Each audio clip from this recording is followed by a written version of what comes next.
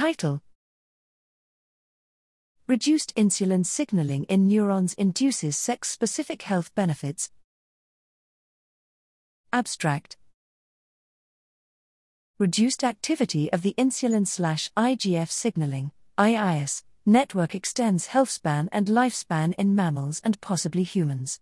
Loss of the EAS1 gene increases survival in mice and causes tissue-specific changes in gene expression. However, the tissues underlying EAS-mediated longevity are currently unknown. Here we measured survival and healthspan in male and female animals lacking EAS1 activity, specifically in the liver, muscle, fat and brain.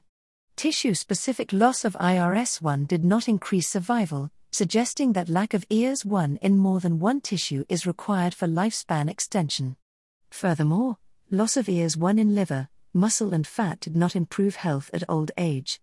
In contrast, loss of neuronal EAS1 increased energy expenditure, locomotion and insulin sensitivity, specifically in old males. Neuronal loss of IRS1 also caused male-specific mitochondrial dysfunction, activation of AT4 and metabolic adaptations consistent with an activated integrated stress response at old age. Thus, we identified a male-specific brain signature of aging in response to reduced EAS associated with improved health outcomes at old age.